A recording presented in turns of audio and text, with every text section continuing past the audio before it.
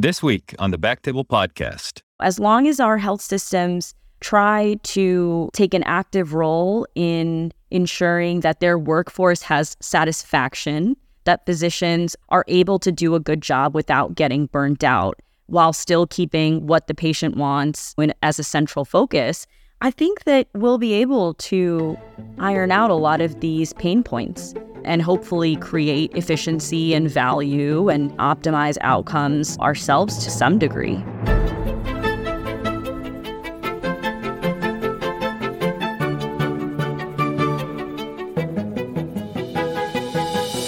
Hello, everyone, and welcome back to the Backtable Podcast, your source for all things urology.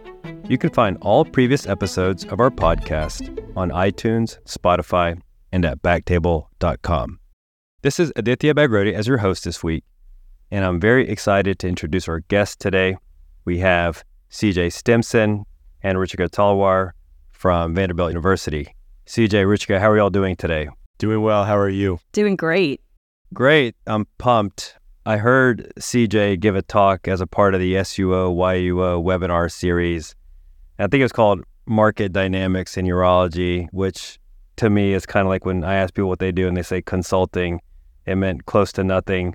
But it was a awesome kind of mind-blowing talk and something I think that anybody in medicine really ought to at least be aware of. Maybe I'm the only one who wasn't aware of it. So maybe we could just kick off with CJ, at a high level when we're talking about the future of medicine, market dynamics in urology, big box coming for healthcare. Kind of what are we talking about? When we talk about where healthcare is going, what I see right now is a fight over who's going to control the patient. I think that's really what it boils down to. And in that talk, what I was trying to convey to folks is that there are players in this market who you might not have ever thought of as healthcare providers who are going to be playing an outside role in who owns the patient. And so trying to bring that to urologists' attention, that heads up, like Best Buy is in the healthcare business. They're not just where you get your TVs anymore. Walmart, Dollar General, big players like Amazon, others you know about. But I think people, they're busy, they're taking care of folks, and you may pick your head up one day and just say, wait, I work for Amazon now? So trying to bring that to people's attention. Yeah, I appreciate that. And some things happen insidiously and some things happen quickly. If we think about our field, the kind of solo practitioner or small group seems to largely have come and gone, maybe over the last 20, 30 years or so. If we think about the proportion of people that are employed by hospitals and hospital systems, that seems to have increased. Private equity's role in healthcare has changed. More recently, telehealth with the pandemic has been ushered in a big way. So, there's things that kind of happen, and I assume that somebody who was in the heyday in the 80s and 90s where people were printing money and doing whatever the heck they wanted, when they fast forward to 2010, we're just like, this is an unrecognizable style of medicine. Is that kind of what we're possibly talking about here? I think so. I think the evolution is underway, maybe the revolution, depending on how dramatic you want to be. The insidious, perhaps, but I think now it's really accelerated. That if you think about how big the market is for healthcare spend, I think that's a good place to start. It's $4.5 trillion in spend for calendar year 22. Now, there's some things that are rolled into that you may not attribute to healthcare spend all the time, but it's $4.5 trillion. It's a big number. It's the third largest economy on earth behind the United States and China. And so it's a huge number. And if you are in a capitalist marketplace, right, like we have here, and you're trying as a company to figure out what market you're going to grow into, a $4.5 trillion market is pretty enticing. And what's changed is that, like you said, kind of the 80s, the heyday was very different, is that the technology has changed. The consumer appetite or the patient appetite, depending on how you look at it, for how they receive their healthcare has changed. Preferences are different. And some of that brought on, I think, in large part by COVID and what happened there. You mentioned telehealth. There are other things. that confluence of circumstances has brought us to this place where if you're Amazon, Walmart, one of the insurance companies like United Health, for example, I mentioned Best Buy, others, you are going to look around, say, where can I invest my capital to get return? $4.5 trillion market's pretty compelling, especially if preferences have changed in such a way that patients are willing to have their care done like maybe you and I, and certainly our parents would have never, ever thought that people would get their care done. Like the idea that you can pay $9 a month to Amazon and have unlimited telehealth healthcare services. What? Like no one would have ever envisioned that when they started selling books in 1997, that eventually they could be your healthcare provider. And that's today. You can do that right now. We could sign up, the three of us right now, and get on with an Amazon provider for $9 a month. Insane. Totally. And we're absolutely going to kind of dig into this. And as I was kind of thinking about and reflecting on this program, even over the course of our lives, things like internet, smartphones, accessibility of information has just exploded. I mean, AI, all of that. You know, once upon a time, you went to the doctor, you maybe got some tests done, and then you had a follow-up visit in a month or so. Like, I don't think many people were going to like check out their Encyclopedia Britannica and reading up on like X, Y, and Z. The doctor had some knowledge that was exclusively available to them, and you waited and you went to go hear that knowledge. You didn't really second guess it, maybe got a second opinion if you're ultra sophisticated, and you moved on. I feel like it's totally different now in that patients are super educated, a tremendous amount of high quality information, and unfortunately misinformation is available, where I'm guessing like a reasonably intelligent, motivated person can like figure out a good bit of information with respect to what's going on with them, tag on the Sunshine Act, tag on some autonomy that came along with COVID. We're looking at a different model. And I think the old model was very doc-centric. My mom, she's got varicose veins. And a buddy of mine was like, hey, here's the person that you want to see in their geography, kind of in the southern Illinois. The logistics for her to get into a doctor called the PCP, who's not even going to make the referral until they have all the imaging and docs because they don't want to inconvenience the IR, multiple phone calls, the insurance, wait forever, take a day off work. It's absurd. It's beyond absurd. We're currently at 8 weeks in, and she still doesn't have a freaking appointment. And I mean, it's so... I'm sorry. That sounds terrible. It's crazy. It's totally crazy. And, you know, we're sitting here like, I'm like, Mom, did you talk to your doc? And she's like, yeah, they're still waiting on, you know, this. I'm like, just tell them to see you anyways. And they can like get the freaking ultrasound. Like, anyways, it's crazy. There's room for improvement. No question about it. But we've gone from this doc-centric vibe to, I don't know, Ruchika, tell me what your understanding of 21st century, 2024 medicine is like from what your patients expect. Yeah, I think you bring up a lot of really great points. So first of all, you know, we've talked a lot about how medicine was different back in the 80s. And I'd actually argue that now is the critical time for us as physicians to look back and reflect on the lessons we've learned based on where we were and how far we've come. And we need to apply those lessons to the evolution and the rapid growth that we're seeing now in healthcare. So I'll give you a couple examples. You know, in the 80s, it was incredibly doc-centric. It still is, as you've described, but you had the ability to bill for whatever service you're providing. There was not much oversight. There was not much measurement of the quality, and value certainly wasn't ever a thought back then. And then that was a problem. And a lot of the changes that have taken place since then are a direct effect of those issues. And doctors were ignoring them. We weren't paying attention. We were saying, listen, I got to go to work. I got to see bill for my clinic visits, book my surgeries, and you just are a cog in the wheel, so to speak. And all of a sudden, you're seeing legislation, insurance companies, healthcare organizations really dictating how we practice. So when we see this pattern happening again, where private equity, huge corporations, major employers are now having a say in how we practice medicine, that tells me it's physicians' turn to stand up and say, listen, a lot of this change is needed. We need to iron out the inefficiencies in the system. But, I'm looking at it from an optimistic perspective in that now is our time as doctors to step out of the clinic room and think about how we can take an active role to shape the system. So, CJ mentions this a lot. Who is the largest employer of doctors in America? It's United Healthcare. And physicians who are part-time clinical, maybe full clinical, who will be working for these companies like Amazon, Best Buy, Dollar General, going to work at a Minute Clinic in Dollar General. There's a lot of opportunity there for us to say, yes, healthcare needs to change. We need to get access faster, higher quality care to the patient, but let's make sure we're preserving the doctor's perspective. And let's make sure that the clinician really is at the forefront so that they can preserve that doctor-patient relationship. Because I think that's really sacred. And we are seeing a lot of signs that it's deteriorating. There's studies coming out looking at private equity and how, although costs go down, quality deteriorates as well.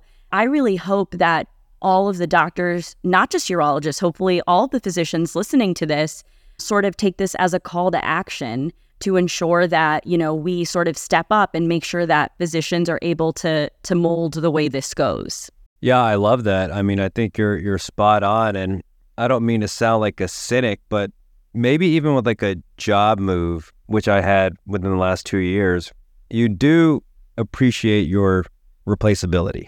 I mean, I would say that there's maybe 2 to 5% of things that I do that are somewhat unique. And like, let's just cut out, maybe people feel comfortable around me. Maybe that's important, but like actual like execution of medicine and surgery, I'm guessing there's not a ton of things that I do that are ultra unique. And I actually think that like some degree of acknowledgement, humility might not be the worst thing as we talk about value-based care and things along those lines. So I think we framed the problem. We have, or the scenario, we have a huge multi-trillion-dollar industry. I think anybody would say that there's tremendous inefficiency, maybe most accentuated at academic medical systems. I've heard statistics that 80% of healthcare spending is actually not involved in healthcare. It's in the rest of the stuff. So now you have these like fairly ultra successful companies, Amazon, Walmart, Apple, Google, and maybe some underdogs like Dollar General, and we can talk about some of these examples that have done a pretty good job with logistics, delivering a product, and why not healthcare? Didier, if I could just say something, because like I'll lose it if I don't. Your point about replaceability, fungibility, I think of it like commodification of what we do. It's such a, like, you could do a deep dive on that, just that question. What do we want out of a rational healthcare system? Do we want our physicians to be irreplaceable, or do we want them to be readily replaceable? And if your concern is like meeting the needs of your patients and your population, you want replaceability. You want efficiency. You want that. Like, think about the Da Vinci robot in urology, the democratization of a high quality radical prostatectomy, right? Like, is it okay that for a long period of time, there were only so many hands that were great at that operation? Like, is that okay? Not okay. We need everyone to be great at that operation. We need every doctor to be phenomenal at what they do, and we need lots of them. And if the replaceability, I mean, it doesn't feel good to feel like you're replaceable. We are. We absolutely are. And maybe that's what we should be driving towards. How do we get towards more of that? That could be provocative, controversial statement, but that's how efficient markets work, is you move things into commodity status. CJ, I think you are spot on, but I think a lot of people listening are going to recoil when they hear you say that. I think it is important that we get rid of the inefficiencies, but I think your statement's not inaccurate. We are in a market. Healthcare is a market. Patients are consumers. But physicians really nowadays feel like the field has just lost its purpose. And so that's why I think empowering physicians to maintain that art of medicine is still of utmost importance. But, I just wanted to, you're not wrong, but I think a lot of people listening to this podcast are going to say, well, this is what's wrong with healthcare. So I'd sort of welcome you to counter me on that, because I think it's important. I know your perspective, but I think everyone should hear it. Ruchi, I'm so glad you say that. And it was meant to be provocative, as I said. But so let me give you an example. Let's take airline pilots, okay? Do you want there only to be a handful of great airline pilots that can fly people safely around the country and everyone else gets like whatever shows up, right? Like, what do you want out of your airline pilot? Like, you want them all to be top notch. I mean, everyone needs to be maverick. It doesn't diminish the significance and the importance of the work they do.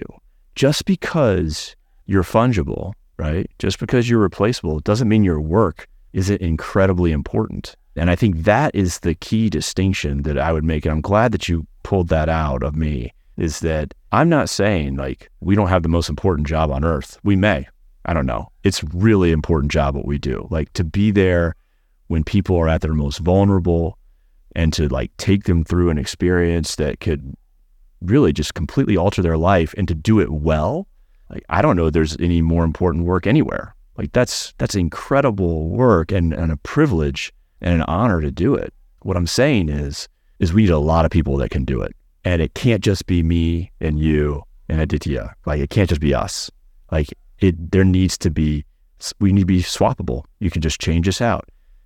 It's still the case that the work is incredible and rewarding and special, truly special and meaningful. But it's okay to have a high value commodity, I guess is what I'm saying. Yeah, I appreciate that, CJ. And I want to make sure that because I've had a chance to listen to you, that I'm not making too many assumptions about the audience's familiarity with this topic. So what I might ask you to do is kind of walk us through a thought experiment of the next 5, 10, 15 years if we move to like a total high value commodity, value-based, let's just call it impersonal model. So that'll be part A, if you could walk us through that. And then part B is kind of where along that spectrum we are, maybe using some examples of Amazon, Walmart, kind of what's actually happening. And then part C, the kumbaya element, is going to be how do we positively impact this for patients and providers? So for part A, the one way this could all go, and I'll quibble with your impersonal characterization of it. What I would say is there's nothing more personal than taking care of someone. The question to me is like, how efficient can you make that personal exchange? What you're going to see, like you would see in any market, by the way, I'm not an economist, so like I read a lot of newspapers. What you will see in any market is that there's always going to be a trend towards consolidation, right? Like the market is trying to create efficiencies and remove inefficiencies, trying to kind of swerve around regulation and so forth to try to optimize itself. That's how like the market fundamentally works.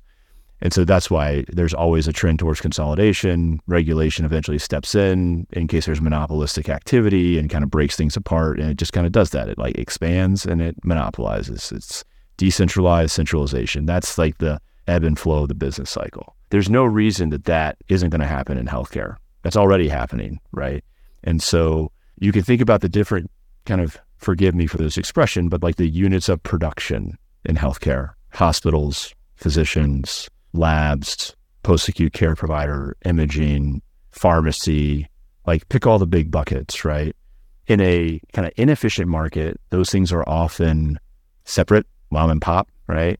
Market efficiency leads to vertical integration, kind of drives market efficiency. So you take all those kind of different elements of the production line, and again, I know we as doctors don't love that, but just for this thought experiment, and you line them up vertically into a single unit, then you've created some efficiencies and scale. And that's what we're in the middle of right now. And I see that just continuing.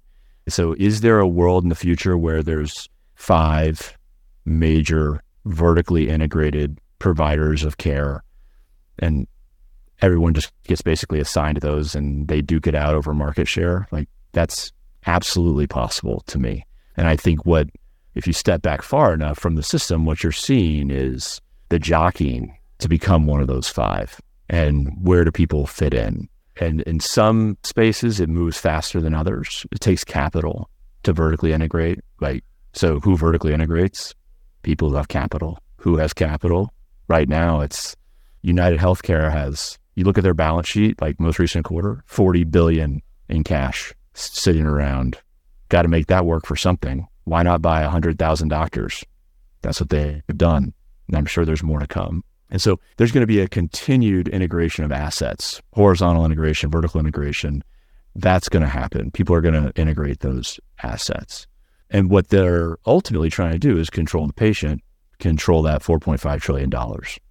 And so you integrate all those assets, you bring in those dollars and patients under a single business unit, single business entity, and that's what the future could look like. And doctors are part of that integration. I would argue we are the most fundamental unit of that.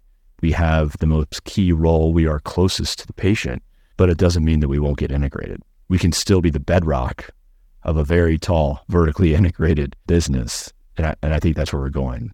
Now, I don't know where I am on the A, B, and C of what you described, but I think that is like what the next 5, 10, 15 years look like, is continued vertical integration. You layer on value-based care, because what that does is it creates the mechanism by which value that's generated, for example, by docs, can flow back to them without them having to actually do something to a patient. So like, for example, when Ruchi decides not to take someone for a radical prostatectomy and instead to put them on active surveillance, she's created value for the health system that she won't ever see. She only sees the value when she submits a bill, but she created value. It's just not going to accrue to her. It's going to accrue to the entity that holds the premium dollar for that person's health insurance. And what value does is it allows her, a value-based care arrangement, it allows her to see value in that decision of not doing something. And I think that's the magic of value-based care, is that every day we as doctors make decisions that create value. If it's not a billable event, we don't see it. Value-based care allows you to generate value for yourself for all the decisions that you make. And I think that's why it's so important. So you take this vertical integration idea, that's the how are we organized question. And then the how do we pay for all this stuff? That's the value arrangement question. Well, if we did it on a value arrangement, then we might be able to give people better access to the value they create. I think those are the things that are trying to come together right now. And it's in fits and starts, right? Like, they're going to get it wrong. People are going to make bad bets. Theranos, like, people make bad bets, and organizations will come and organizations will go. But we will head in this direction unless the only thing that stops it is like some very significant legislative or regulatory change that basically says, we're not going to tolerate this market experiment anymore and we're going to move to something else. All right, I'm done. Let's chew on that for a little bit. CJ, I'll just add one thing to what you said, because I think it needs to be emphasized a bit. Incentives. I think that's the big driver here, is behavioral incentives that will reward physicians for doing the right thing. Because historically, as you alluded to, incentives may not have been aligned with optimal outcomes or what is truly best for optimizing spend, even, because that's a big concern for employers. So I just want to add that little tidbit into, your already excellent overview. I love that. So maybe like I'm going to share like what I would consider like you can call it dystopian or utopian example of, I think, what we're kind of talking about. So let's just say they're still primary care physicians and they get a PSA test and it comes back as elevated. Then you have a brief video on PSA testing, pros and cons, kind of a spiel, maybe Dave Kane's well-prepped reflex PSA test. Here's some info for you. Then you plug in your African-American ancestry, yes, no, family history of prostate, bladder, endometrial, ovarian, etc. And they say, okay, let's get you an MRI. And then that MRI shows something, again, maybe a little video, and then a clinical urologist whose targeting accuracy is excellent. And this data is available where they're 40% of PIRADS 3, 60% of 4s, and 90% of 5s show up as cancer. They do a biopsy. You have cancer, maybe second video of here's your options. The patient elects for prostatectomy, and Ruchika's got the best outcomes for prostatectomy, continence potency, and margin rates. She meets day of surgery, does the operation, back to the PCP, PSA checks if something pops up, rinse and repeat. And maybe I'll contrast that to a extremely embellished PSA, you see Bagrodia. We have to go through the whole process of having an appointment set up, talk to them about family history, pros and cons, share decision making. Maybe, I don't typically do this. I get ExoDX tests just to kind of, get a little bit of additional information. Then that leads to an MRI. Then that leads to a biopsy. Then they get germline testing to see if they're eligible for our Neptune trial. And then they get Decipher testing to see if they're eligible for NRG trials. Then they come to our multi-D clinic and meet with a med-onc or rad-onc and myself. Then they elect for surgery. And we're there and we're a boatload more time and money in. So that's a embellished iteration, but it's not like ridiculous. So maybe option A is like Amazon, Google. We have a real good understanding of how this kind of works. We can make a very consumer-centric product that's easy. I mean, this whole process could take 25, 30 minutes, 2 hours. We can commodify that. We can give you high-value care with an excellent prostatectomist at the end of the day versus somebody, and maybe just to go down this rabbit hole, labs that pack you 4 hours here. Here's the Bagrodia special that I kind of like versus your heart rate's fine at 6 hours post-op, get out of here. So maybe that's like what I'm thinking about as like we have these behemoth people that are good at big data, logistics, consumerism, data-driven, and then we have like the way we do things. So that's an example in my brain. And then maybe B is like, does something along these lines exist with Amazon, Walmart, Best Buy, Dollar General, CVS, Aetna, Walgreens? And maybe you can just share a little bit about that. Your question when you started, dystopian or utopian, I love that. Great framing, great question. Many elements of utopia to me, some elements of dystopia. And what I'll say is for myself, I'm an evangelist for efficiency. I'm an evangelist for value, and I'm an evangelist for the patient experience. I think all those things line up.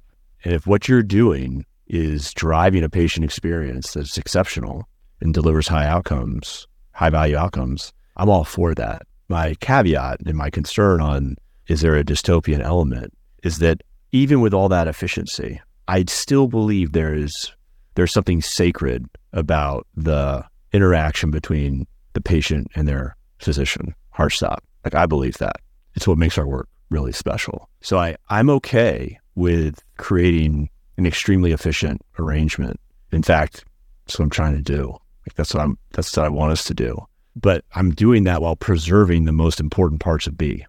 And there are some really important parts of B that we cannot leave behind.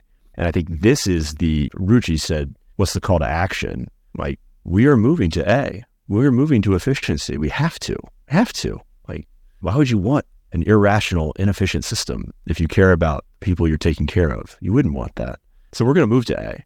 But if we're not in the game, if we're not at the table, people don't understand that sacred relationship. Unless you've been there, you don't understand it. And so we have to be present. Now, is everyone have to make it like a big part of their life, every doctor? Like, I don't think that's feasible, right? Like, that's why we have leadership structures and organizations that represent us as a collective. But I do not think we should be running away from A. We should be running towards it, and we should be putting our fingerprints on it and making it happen the right way. I'll leave it there. So Richie, let me ask you to maybe share some, not to like put you on the spot, some like examples of how we've gone from ultra doc, this is the way I do it, to something closer to a big box driven model. Perhaps you could just talk a little bit about some of the arrangements that are out there. You know, United Healthcare has come up, Amazon, Walmart, like kind of just give the listenership a sense of, you know, where we are along this journey. Yeah, happy to. Well, I'll start by saying that employers provide the majority of health insurance for Americans. The majority of Americans opt for employer-based plans. So they're the ones who have the most skin in the game, so to speak. They're the ones fronting a lot of this. So they are highly incentivized to keep costs down, obviously, but more importantly, keep their workforce healthy and have them at work, right? So if somebody has intermediate risk prostate cancer, you would think like, why would this patient's employer care at all about whether they're going for bundle A or I should say option A or option B? Well, they want option A because that patient goes home that same day, one step closer to getting back to work. We don't check the unnecessary labs that employer is fronting. We don't find the borderline hyperkalemia that was clinically insignificant. I mean, hyperkalemia is probably not a good option. I should use another electrolyte, but you know what I mean. The insignificant thing that's then going to keep them in the hospital for another 2 days to trend a lab. So it all adds up. And the reason I'm giving you this background and trying to frame it in the context of, well, who really cares about this? I mean, it's the employers in this country who have the most skin in the game. So the reason I'm going down this path is because a lot of the innovation that we're seeing specifically here at Vanderbilt, shameless plug for CJ and I, but a lot of those innovative arrangements occur with health systems or large healthcare corporations directly to employers. So a really good example of a value-based arrangement is what Vanderbilt is doing with their bundles program. Essentially, they are selling direct to employer bundles in which an entire episode of care is in ideal state. I'm going to keep it simple here for the audience. In an ideal state, it's billed under one price. All care is included that is associated with that episode or that diagnosis. And so that incentivizes Vanderbilt to keep costs low and to optimize quality. And then that also brings in volume for the health system. And it fits that employer's need of wanting to keep costs down, bringing the patients back to work, ensuring a healthy workforce. That's one really simple model. A lot of other companies, including here in Nashville, because, believe it or not, Nashville is really the biggest healthcare tech hub, or I should say startup hub in the country. There are so many companies here that are working directly with small groups who may or may not have vertically integrated or been acquired, and they're bringing these value arrangements directly to those physicians who may work for smaller groups who don't have the capital to invest in all of these value-based care technologies or whatnot. And so a lot of that is happening where, I'll give you an example of a company I know that's doing this. They contract with Walmart. Walmart could be a self-insured employer, and they're really incentivized to keep their costs low because they're not going through Aetna, Humana, whatnot, United. They're going to cover it directly. And so they talk to this company, and this company can perhaps provide a network of really high quality clinicians who they know keep costs low, follow certain care pathways, don't have a lot of variation because variation in care is inefficient. And a former urologist here at Vanderbilt, Matt Resnick, is chief medical officer of one of these companies in Bolt Health. They're doing a lot of work in this space. So those are just two major examples of things happening here. But I think the examples can go on. And most importantly, we will be seeing this in the future. It's evolving and there's a lot of exciting stuff happening here. So, we'll see how it continues to change. Thanks for sharing those examples. And, I think in some ways it's somewhat straightforward. We have these larger corporations with huge, deep pockets that are excellent at consumerism, excellent at logistics, commodifying everything. And on the one hand, it's scary, but of course, on the other hand, it's an opportunity. We've kind of talked about this utopia, dystopia element of it, but maybe some nuts and bolts, like what can we do to make sure that we're at the table and not on the menu as it stands? And I think your work in advocacy, your work in drug costs, it's all separate but related, like intimately related. So, when you learn about this, you're an expert in this.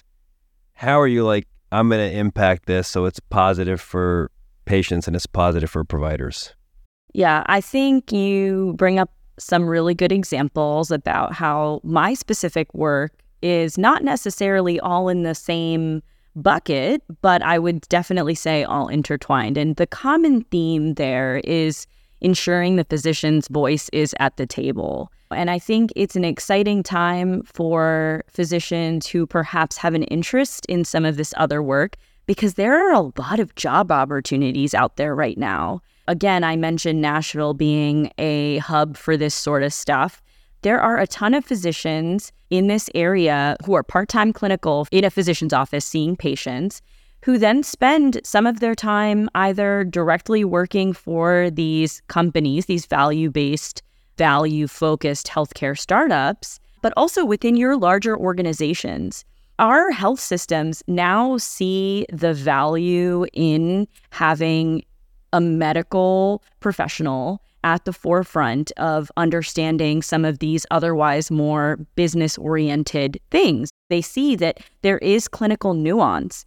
And if you don't take that clinical nuance into account prior to making financial decisions, oftentimes things fall apart. We've talked about that. Not every healthcare venture has been successful. A couple of years ago, I think it was JP Morgan, Berkshire Hathaway, they tried to come up with a healthcare arm that we haven't heard anything more about. It did not take off. There are other large corporations who have tried to get in this space and who have not been successful. And, I think that there's opportunity here for ensuring that physicians have a voice. So I'd certainly encourage any urologists or surgeons, or any doctor, actually, for that matter, who may have an interest in the business side of medicine, in value-based care, we talked about private equity. Like, private equity certainly is not going to throw $1 billion into acquiring a group without at least having some content matter expert weigh in. And that ideally is a physician. So I'd certainly definitely encourage people to pursue some of those paths. I think that's incredibly valuable. And first off, I do think that these are going to be large things. There's going to be associated legislature, and to really have a voice and a seat at the table, we've got to vote, we've got to contribute, we've got to understand the issues and be engaged, not sit back and let the ship sail, waving goodbye. The second thing, when I think about what kind of coming, maybe what's kind of happening, recurrent themes to me are a consumer-centric experience and an efficient experience. And while there's the kind of macro, I think the micro that we can literally impact on a day-to-day is optimizing those simple things, being on time, trying to be available, recognizing that may interface a bit with work-life balance. I mean, Sunshine Act, my chart, all of this, people expect things to be attended to like yesterday. So it's a bit tricky, but I still think there's ways to be sensitive to the patient, put yourself in their shoes, maybe step off the pedestal a bit. And I think that could help. The efficiency, I think that's also something that we can really think about what we're doing. One example is just the 5 folks here that do prostatectomy. We kind of engage in a bit of a horse trading exercise, but came up with a single robotic prostatectomy preference card, getting rid of the fluff, getting rid of the excesses, and it's way easier for the OR staff and so forth. It's cost efficient. So I think these things are doable to kind of standardize things a bit. And then the third thing is to try to track your metrics. Because when we're talking about value-based care, at the end of the day, you're either going to say, here's how I do, or somebody's going to figure out, here's how you do, or somebody's going to tell you what's important for your patients and the diseases that you treat and you're expert in. So I think the sooner we get on board with this in a meaningful way, the better. And again, these are things that you and I can start doing, if you aren't already, later today, if not tomorrow. Yeah, that's absolutely right. And tracking one's metrics are essentially the crux of determining the quality of care that's being provided.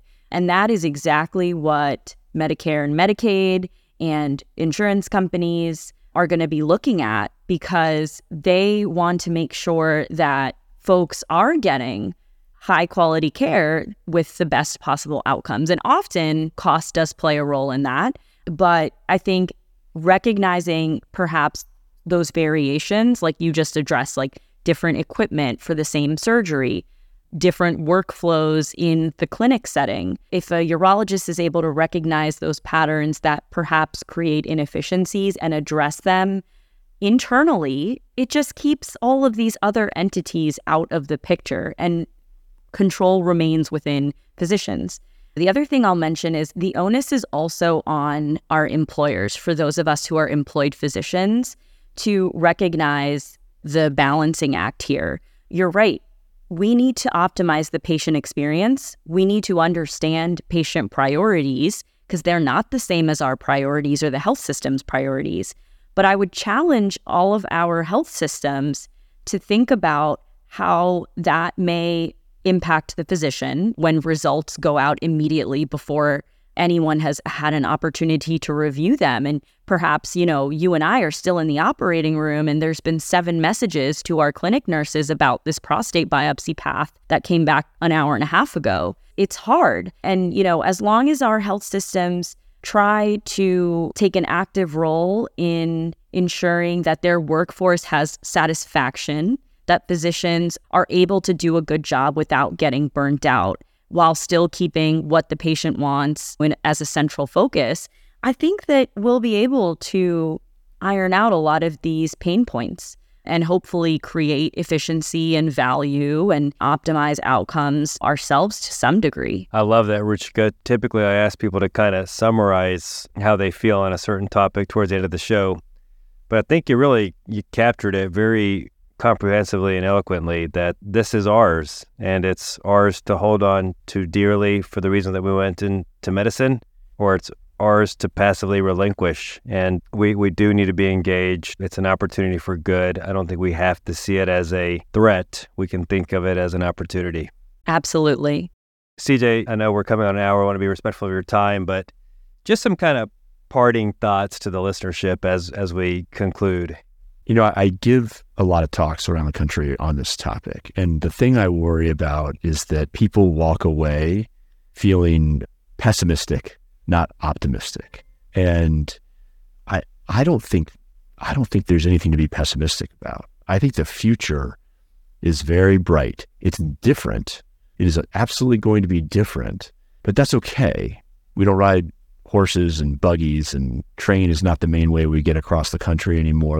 Progress is fine, and we shouldn't be afraid of that. There is going to be a different future for us, but it doesn't change the fact that we can have control over that future. I believe we can. I absolutely believe that. I also believe that the most important parts of what brings us to medicine can be preserved. And for all the talk of efficiency and high value and integration, and for all of that and disruption, it doesn't change the fundamental work that we have to do as doctors. And that, I think, will always be there. And it makes our role always key to this movement and this progress. So I would just ask your listeners, don't be despondent. There's a future ahead of us that's different, but it is great. And we can have a say in it. And I think that we have to have a say in it. Otherwise, the patients, they won't want what's coming. They'll want what we used to have. Thank you, CJ, and really happy to have some urologists that have gained content expertise and passion for this extremely important topic. Well, awesome. Congrats on the work that you and CJ are doing over there. It's exciting. I love it. I learn so much every time I interface with it. Hopefully the listenership gathers something useful from this conversation today. So we'll pencil in another podcast at a 2-year clip just to kind of see where we've been and where we're going. Yeah, for sure. I'm sure we'll look around and be like, oh, all right, Amazon is pinging me. It's time for my 2:00 telehealth. That's right. That's right. Perfect. Awesome. Thank you so much. Yeah, appreciate the invite.